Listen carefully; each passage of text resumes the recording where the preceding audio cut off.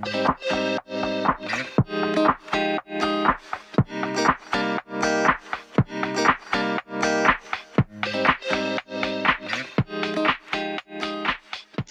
back, everybody. Welcome back. Welcome back on another beautiful Champions League Wednesday. This is Up Back Through, a soccer coaching podcast brought to you by Running the Show, a blog for everyone in love with the beautiful game.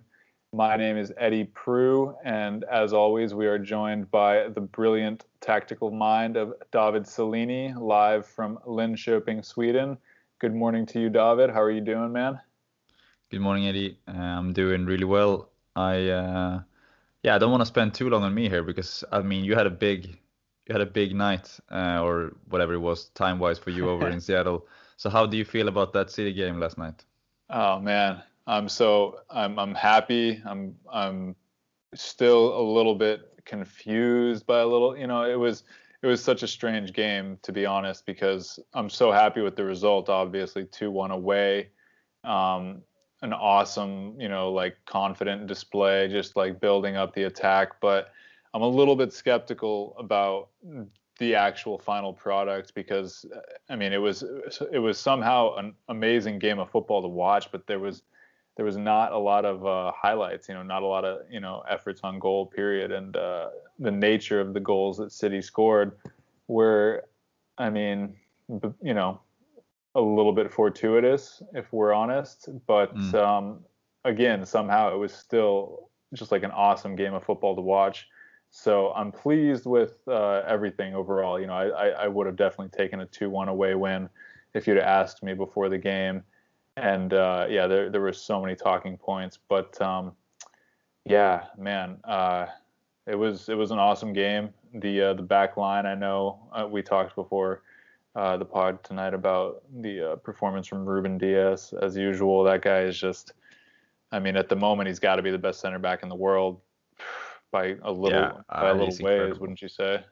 Yeah, he's incredible. Like he's just, I mean, he's an old school kind of Italian defender. He's not really, I mean, mostly when we talk about defenders, we talk about like the physical abilities, and I mean, he's obviously very strong, but he's not the quickest center back you see, and he's just like in terms of running, but he's probably the quickest in his mind because he reads situations before they even begin to unravel. And I mean he constantly shifts City's defensive line, so if the ball goes backwards for the other team, he will make sure that City push up as much as the ball moves. So he's always like changing the angles of defense, and that's, I mean, difficult for a striker, because if you play striker against City and the ball goes backwards and the City defense just pushes out like 10 meters, then you have to obviously change your position straight away because you're offside otherwise. So it's really difficult to play against them, I think, just because of the way they shift and all the time move across as a unit. And him and Stones in the game yesterday. But I mean, if he plays with Laporte, it's the same thing. He's a proper leader, and he reads the game so well that he's kind of, I would say that he stops dangerous situations from happening before they have a chance of actually, coming to play. So if a ball goes out to a winger of the opposition and the fullback is out to press, if he's not quick enough out to give support, then the winger might be 1v1 against someone like Zinchenko. But he's always there. So as he's there, the winger will just, oh, you know what, I'm going to go backwards again. And then City can shift their line, and it's so difficult to play against them. And he keeps the team compact. So, yeah, I mean, he's an incredible defender. Yeah, just so instinctive, like you said. He just anticipates so well and just puts out fires before they start. And, he's looking like a bargain at this point, even though he wasn't cheap. But no, he was. I mean, look at him now. He's going to be one of the top defenders in the world for the next 10 years, perhaps. He's only 23. It's incredible to like remind yourself of that. But he's definitely a leader. Definitely the clear replacement to the character lost by when Vincent Kompany retired. And one thing I love about Dias is he's such like he's a celebrating defender, like Mm. I wish defenders celebrated their wins more, their tackles, their clearances, whatever. If you may, like I've seen Marquinhos do it as well, another defender that we saw today. But it's just great, man. And he's like, it's so. I remember watching a game earlier this season, and I remember Graham Lasso, I think, was commentating. He was saying like, I've never seen a defender give their central defense partner more high fives than Ruben Diaz. Yeah. and then like a few minutes later, he goes, yeah, there he goes Diaz again, running over to John Stones to give him another high five.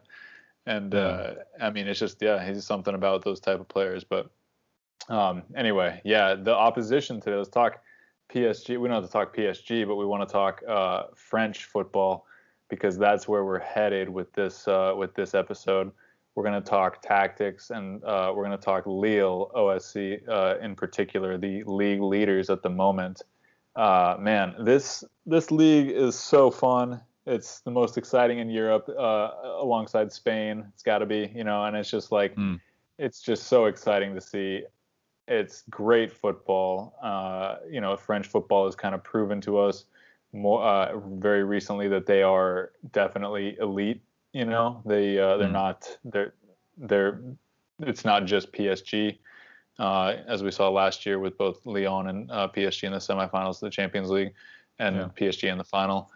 But yeah, it's great football. And why don't you, David, why don't you take it away a little bit, because that's what we're going to do. We're going to move over to Lille and the French league. How is this happening? Why is a team other than PSG leading Ligue 1 right now? What are they doing right? They're doing a lot of things right, both on and off the pitch. And if people aren't aware of what the table is like in France, we can just quickly remind them, because Lille are top, and then second are PSG, just a point behind them, and then you have Monaco in third, another point behind. So between the three top teams, you have 2 points, and there are so many interesting things to look at from tactical perspectives with these teams. I mean, Monaco, for instance, in the last 9 games they've kept clean sheets, so they haven't conceded a goal since March 4th. Which is an incredible record. And then if you go a bit longer from when they actually did concede, like in the last game, they've conceded 1 goal in the last 12. So I mean, defensively they're doing stuff that we need to look at some point. But that's not the emphasis today. We'll emphasize on looking at the Lille, as you mentioned. And when we look at Lille. And I wrote about Lille for the website, so runningtheshowblog.wordpress.com, where I analyzed their tactics in their win against Lyon at the weekend, which really was one of the games that I've really spent time watching them this season. I've watched a few of their games, but this was one when I really sat down to really look at how they actually go about their football. And They play a certain style of positional play under the coach now, and the coach is called Christophe Galtier. And I mean, it's proven very successful because, as we said, they're on the verge of a title. They're 1 point clear with 4 games to go. Those 4 games, they're a bit tougher than the games PSG have left, but I mean, they're still winnable. So they have a really good chance there to actually go and clinch a first title since 2011. And I mean, in 2011, the team they had then, I mean, a lot of people will remember some of their players. I mean, that was a team of Eden Hazard and Gervinho and Yohan Cabaye. So it would be a real achievement to win a league back after the years of PSG dominance. But in terms of how they play, then as I said, they use a version of positional play.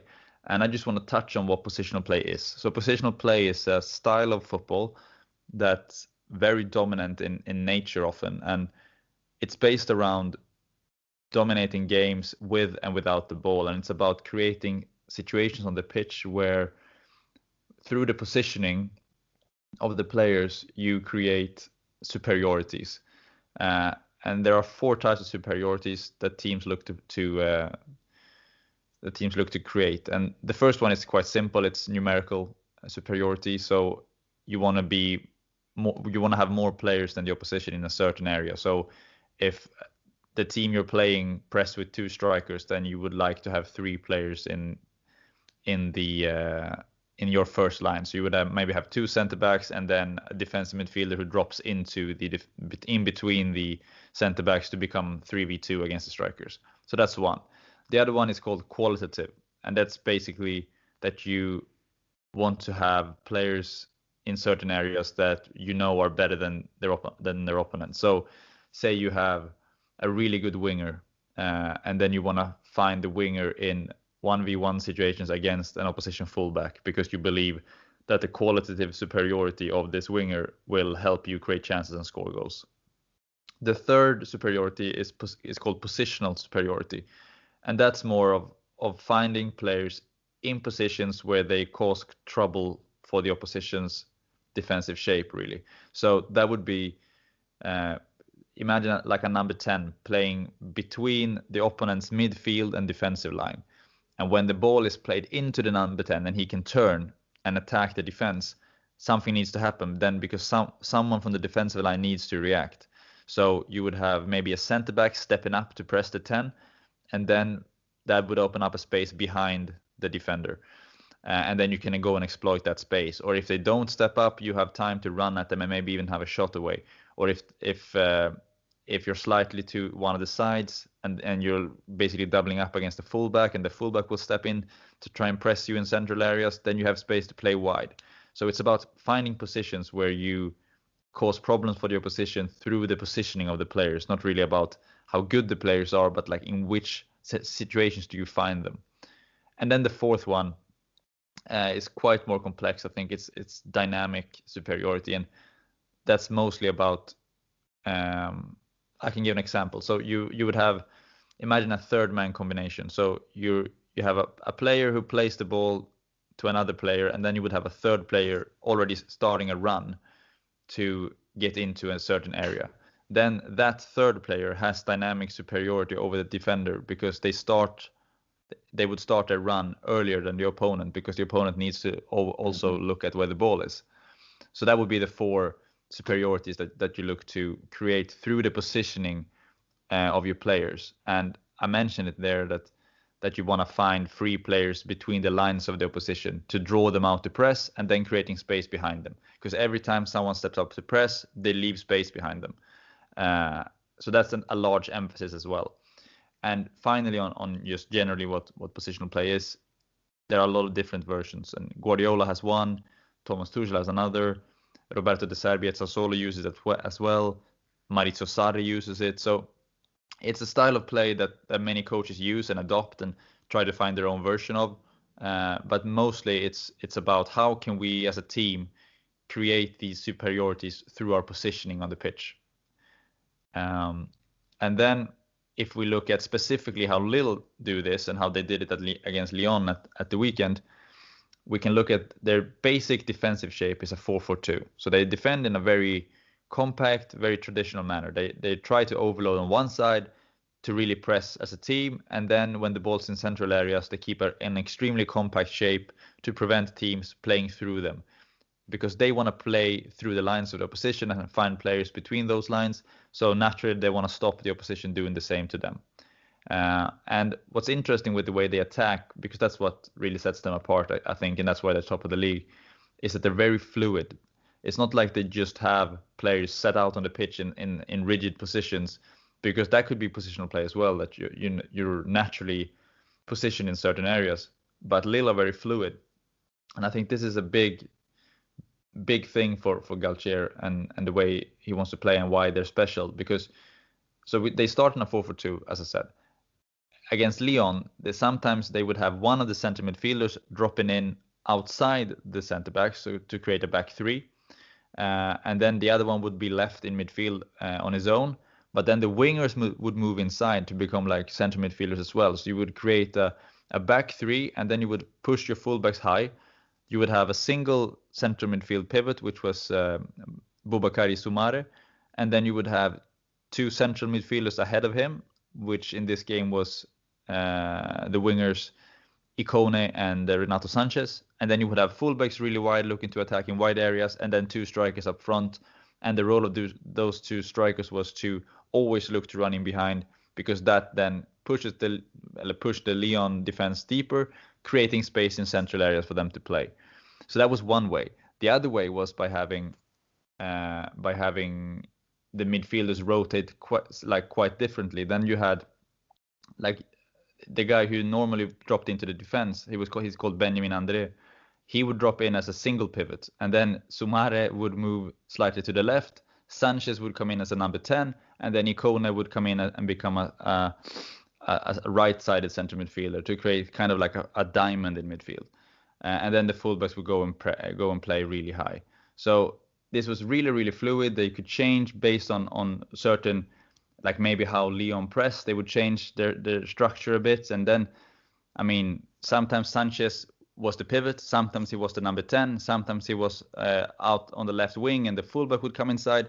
So that's kind of how they play. They're very fluid. They focus on filling spaces rather than having set positions. Like Chelsea, for example, Mason Mount will usually play in the same spaces. At Lille, he wouldn't. He would rotate in and see, okay, there's no one in the pivot space. I would drop in there, and then someone else would move higher, for instance. So yeah, it's a very dominant and very pleasing style of football to watch.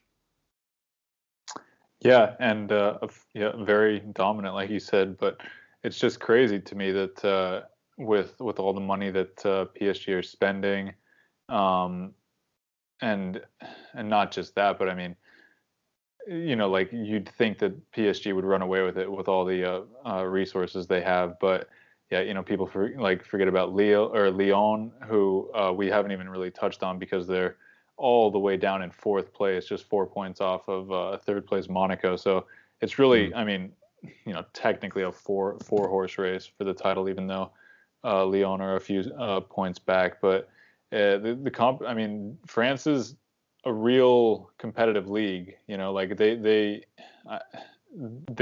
had to like build that up a little bit over the last few years, I feel, and they're definitely here to stay. I almost want to say they deserve another Champions League spot, to be honest, just because I mean the football that Monaco are playing as well is incredible. And I mean you had, like I said, you had 2 teams from France in the semifinals of the Champions League last year, and it's such good football to watch, and such good examples of how to run a football club as well. Because if I can touch on real quick the article that I wrote for the blog a couple months back about the scouts that these clubs have had in the past that have just really set them up for success, really effective scouting tactics and in-depth analysis, and the insane money that these clubs have made from like a few enormous transfer fees,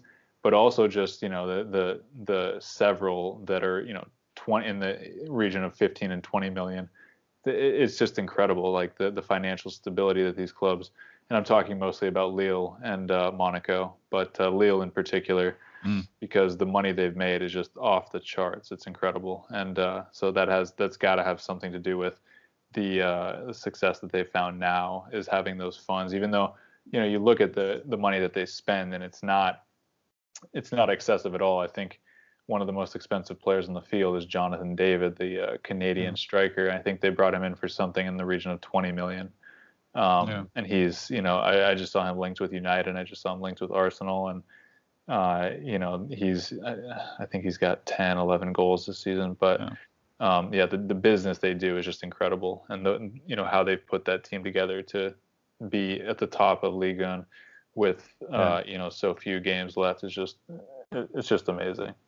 And I think that's the big thing, because obviously neither of these teams in the league can compete with PSG financially, so they have to be very clever in everything they do. And tactics is one part of like how you can find an advantage, and Lille have done that. I mean, the way they play, I mean, they've beaten PSG this season, so they won. I think it was in Paris even, like a few weeks ago, which really elevated them to probably believe that they could go and actually win this title. And we'll see if they can do it. But I mean, they're still in a very good position.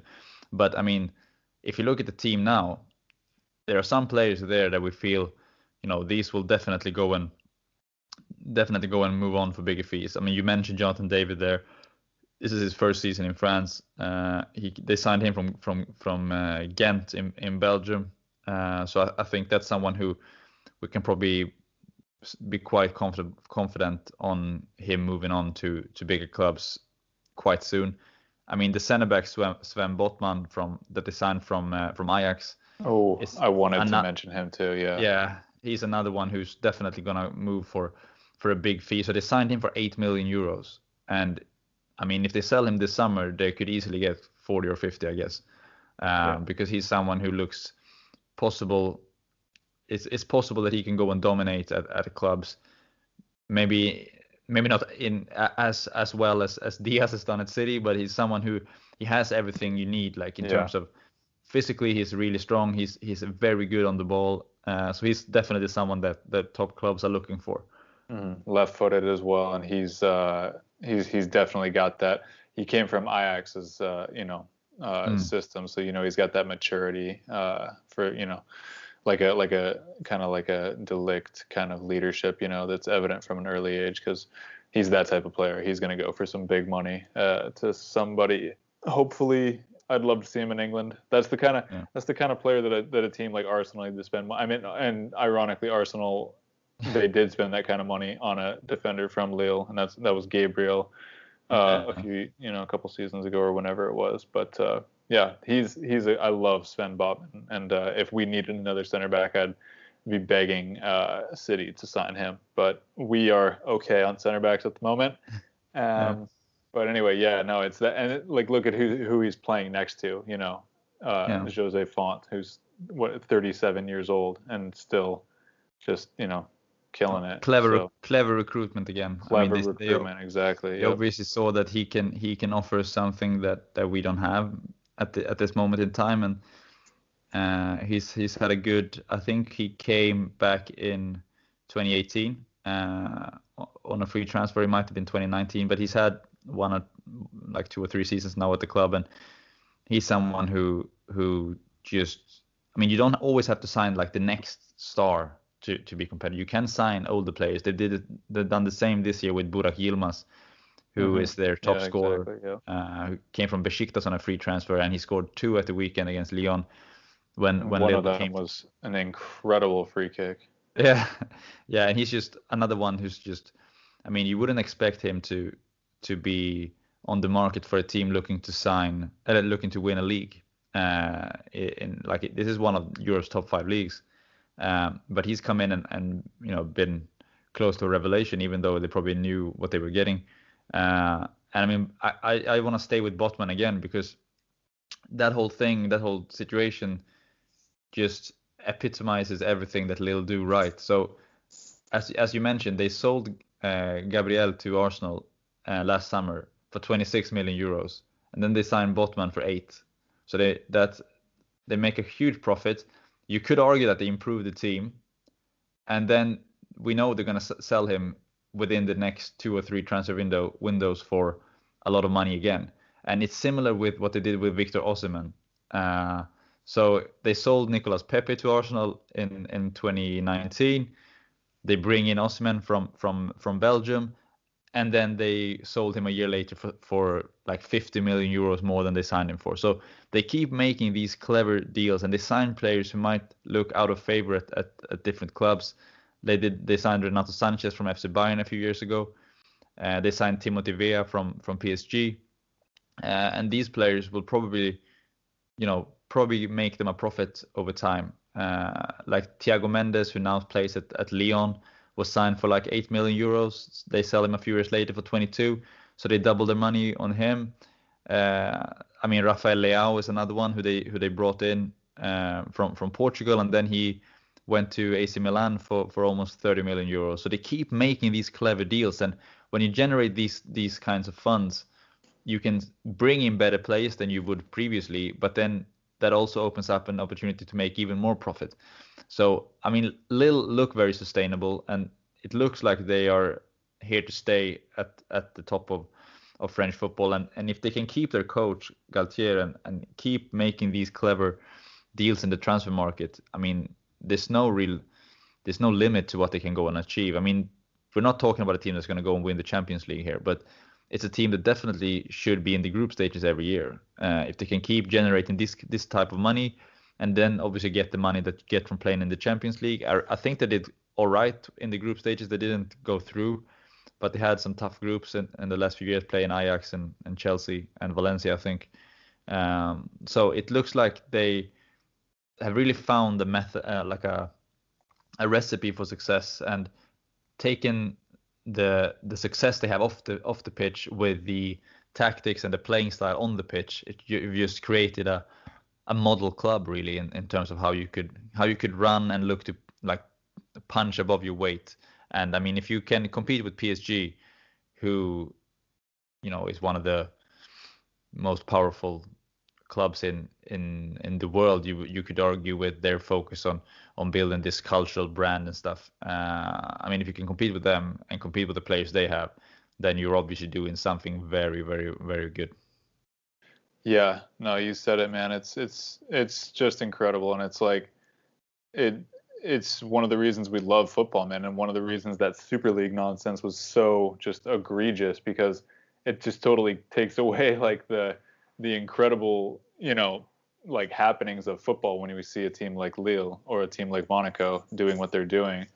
Yeah, it's incredible. It's like they make so much money and also just keep improving. So it's not even like they've like settled on being a like a quote unquote selling club, you know, and like, oh yeah, we're just gonna sell and we're gonna be sustainable and we're gonna probably finish, you know, like mid-table, and we're just gonna be happy with that. But we're gonna be financially stable. Like they haven't said that. They said we're gonna make all this money and we're also gonna apparently go on and win leagues and, you know, play in European cups. It's crazy, and I hope they win the league. To be honest, like I really do. I really hope they stay top and pull it out, because I think that would just be great for football in general. Yeah. But again, hey, can we talk about Monaco too a little bit? Yeah, absolutely. Before we leave Lille though, like I would just we talk a lot about recruitment and transfers and stuff, and like I obviously like to look at tactics, but if you look at this team, like, are there any players that you feel, okay, we mentioned Botman, but are there any players that you feel, okay, these guys can really go and impact upon top clubs in Europe? Well, we mentioned Botman for sure. We mentioned Jonathan David. I think he'll definitely end up at some. I don't know where I see him ending up, but somewhere, I think. I definitely think Jonathan Ikone will end up somewhere bigger. Yeah, he's incredible. He's a fantastic player. Yeah. I think he's been a lot. What do you think about Sanchez? I think Sanchez is definitely going to have a resurgence of sorts. I think it's a perfect setting for him to play for a club like Lille, who are clearly, you know, like very nurturing and very, you know, I don't know. It just seems like the right fit. It seems like a good environment for him to get back on his feet, so to speak, and you know, get back to the player that everyone thought he was going to be in, you know, 2015, 2016, whatever it was. But he has shown his quality, and people forget he's one of those people that came to prominence so young that it already seems like they've been around forever. And then you look and you're like, oh, he's only 23 still. Yeah. So he's definitely, I think he will get back to those levels. Because he already showed it. It's, you know, it's tough to, like, his quality at Benfica was just out of this world, and his technique and his striking of the ball, his running with the ball and everything. I think he'll get back there for sure, and that's an interesting signing that they made, a very clever signing again, because I think they felt the same, right? And what do you think? No, I think he's really impressed me in terms of, because when you play in this system that's so fluid and you constantly, you know, you change your position based on where your teammates are, on where the ball is, or where the space is. So you have to be on alert all the time. It's not like you can just say, okay, I'm a defensive midfielder, I'm gonna play in this position, because then someone else will come in and you will move further up. And Sanchez, especially on Sunday against Lyon. So he started on the left wing, like defensively, but he ended up as a number 10. He was a defensive midfielder. He dropped in between the center backs. He would play on either side, in the inside channels. Sometimes he was wide left, and he would allow the the fullback to come inside, and he would stay out wide. So he's impressed me with his intelligence. Like he understands the game, and we talked about Diaz reading the game. I think you can definitely read the game when you have the ball as well. And Sanchez is someone who does that brilliantly. And I think. I wonder what they have in common. I wonder where they learned. Yeah, so clever. Yeah, exactly. The Benfica way. Yeah, I mean he's so. I think a lot of teams would probably. I think sadly that a lot of like top clubs, they look at someone who goes to a club like he went to Bayern Munich, and he didn't become a world star at Bayern Munich, and then he had to drop down to Lille, you could argue, and he had his loan at Swansea and stuff. But that I'm afraid that a lot of teams would look at that and say, okay, he didn't make it, he's not good enough to play at a top club. But I mean, you have to, as you said, he was so young, and you have to give him some kind of benefit of the doubt there that he can come back, because he's showing it now. I mean, this is a player who could go play with his qualities. He could play at most clubs.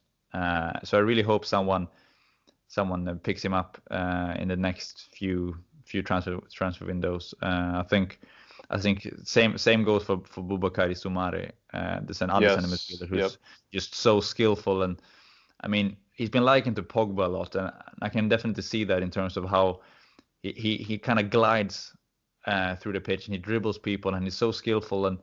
But I think he's also like an all-round good player. He's good defensively, and he's a good passer, and he's very intelligent as well, because he needs to be in this system, as I mentioned.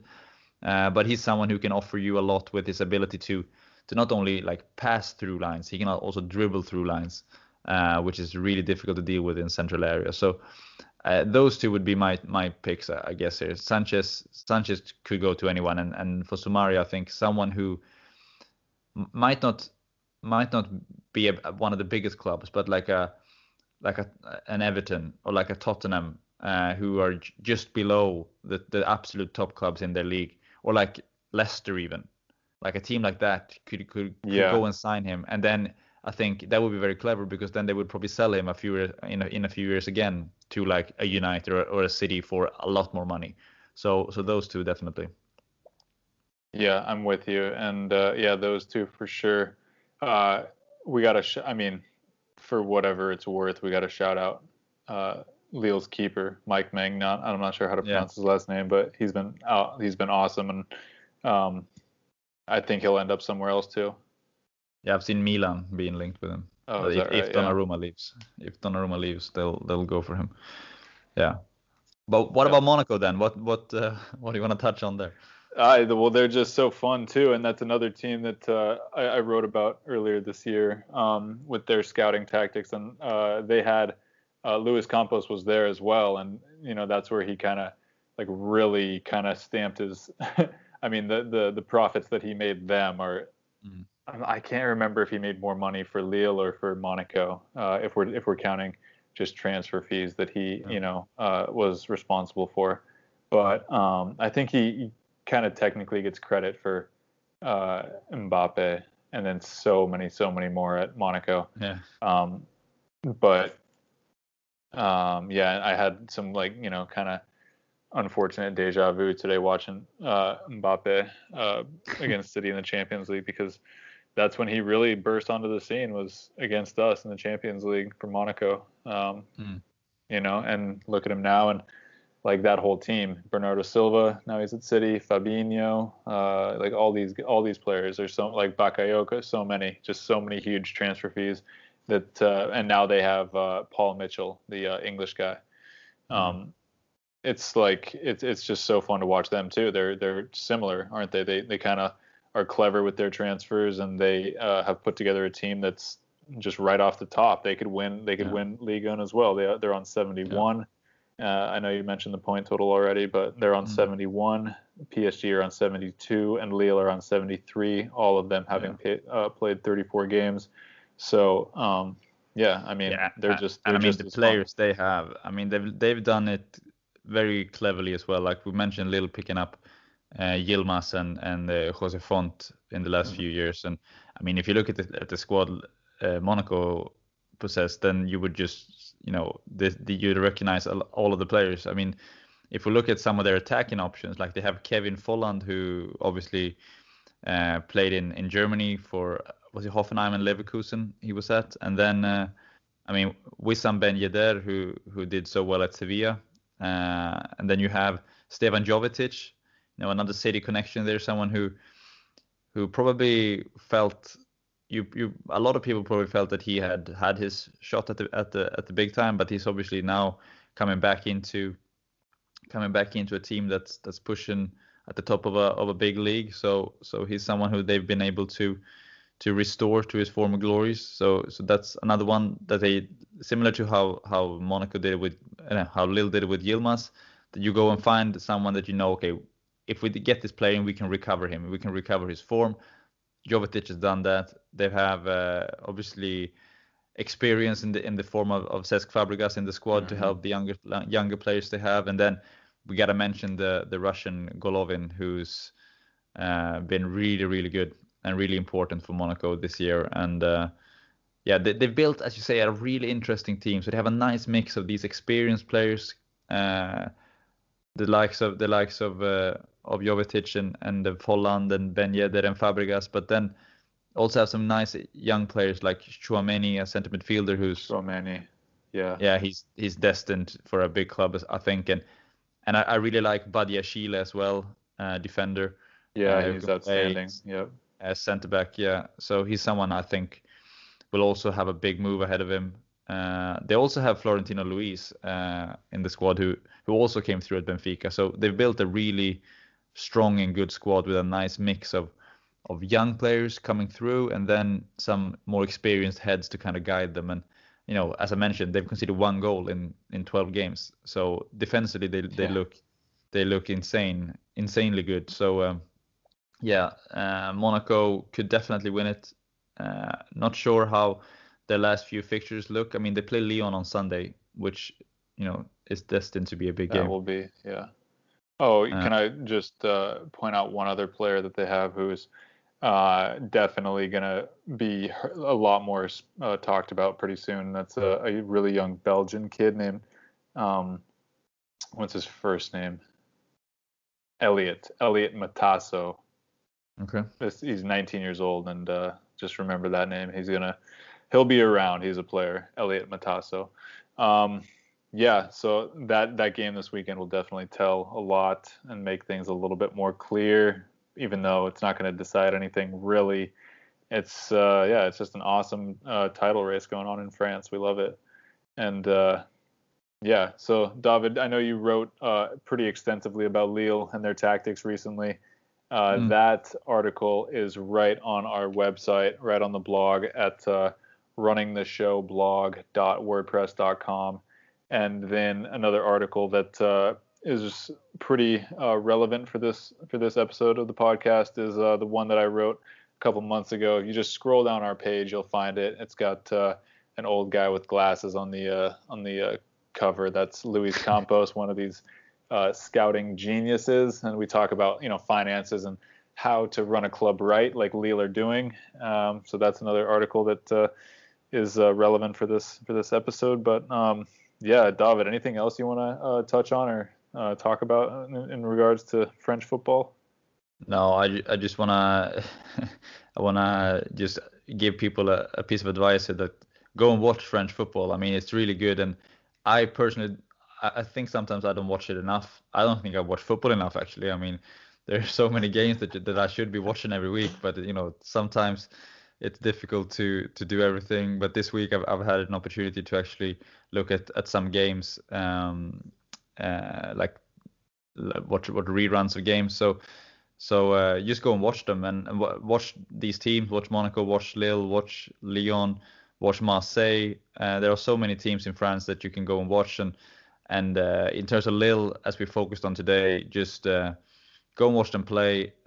Look at how they move. Look at how they rotate. Look at how they look to get into these spaces that can really hurt a team when you get in between the lines, especially in between the lines of the midfield and defensive line, because that's really the essence of positional play, how you get into these positions where you can cause maximum amounts of damage to the opposition team. City do it brilliantly. Chelsea do it really well. Sassuolo do it brilliantly. And then obviously Lille are doing it in a way that's quite unique, I would say, with their fluidity.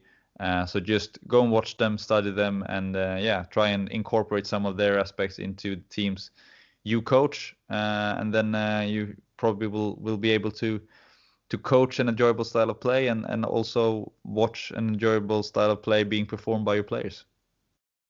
There you have it from the tactical master himself. What a fun topic, and definitely check out all those French teams in addition to PSG in the Champions League next week when they visit Manchester City and make their exit from the Champions League, because that's what's got to happen. That's what's got to happen this year, David. It's got to be this year. So yeah, I'm afraid it is. Yeah, it looks likely. I hope so. But we got to play with somebody in the center. We got to play with a striker. I'm telling you, it's stressing me out. But anyway, thank you again, David. You have a nice day. As you're starting your day over there in Linköping, I'm going to head off to bed over here in Seattle. And that was another episode of Up Back Through. We will talk to you all later. Thanks for tuning in.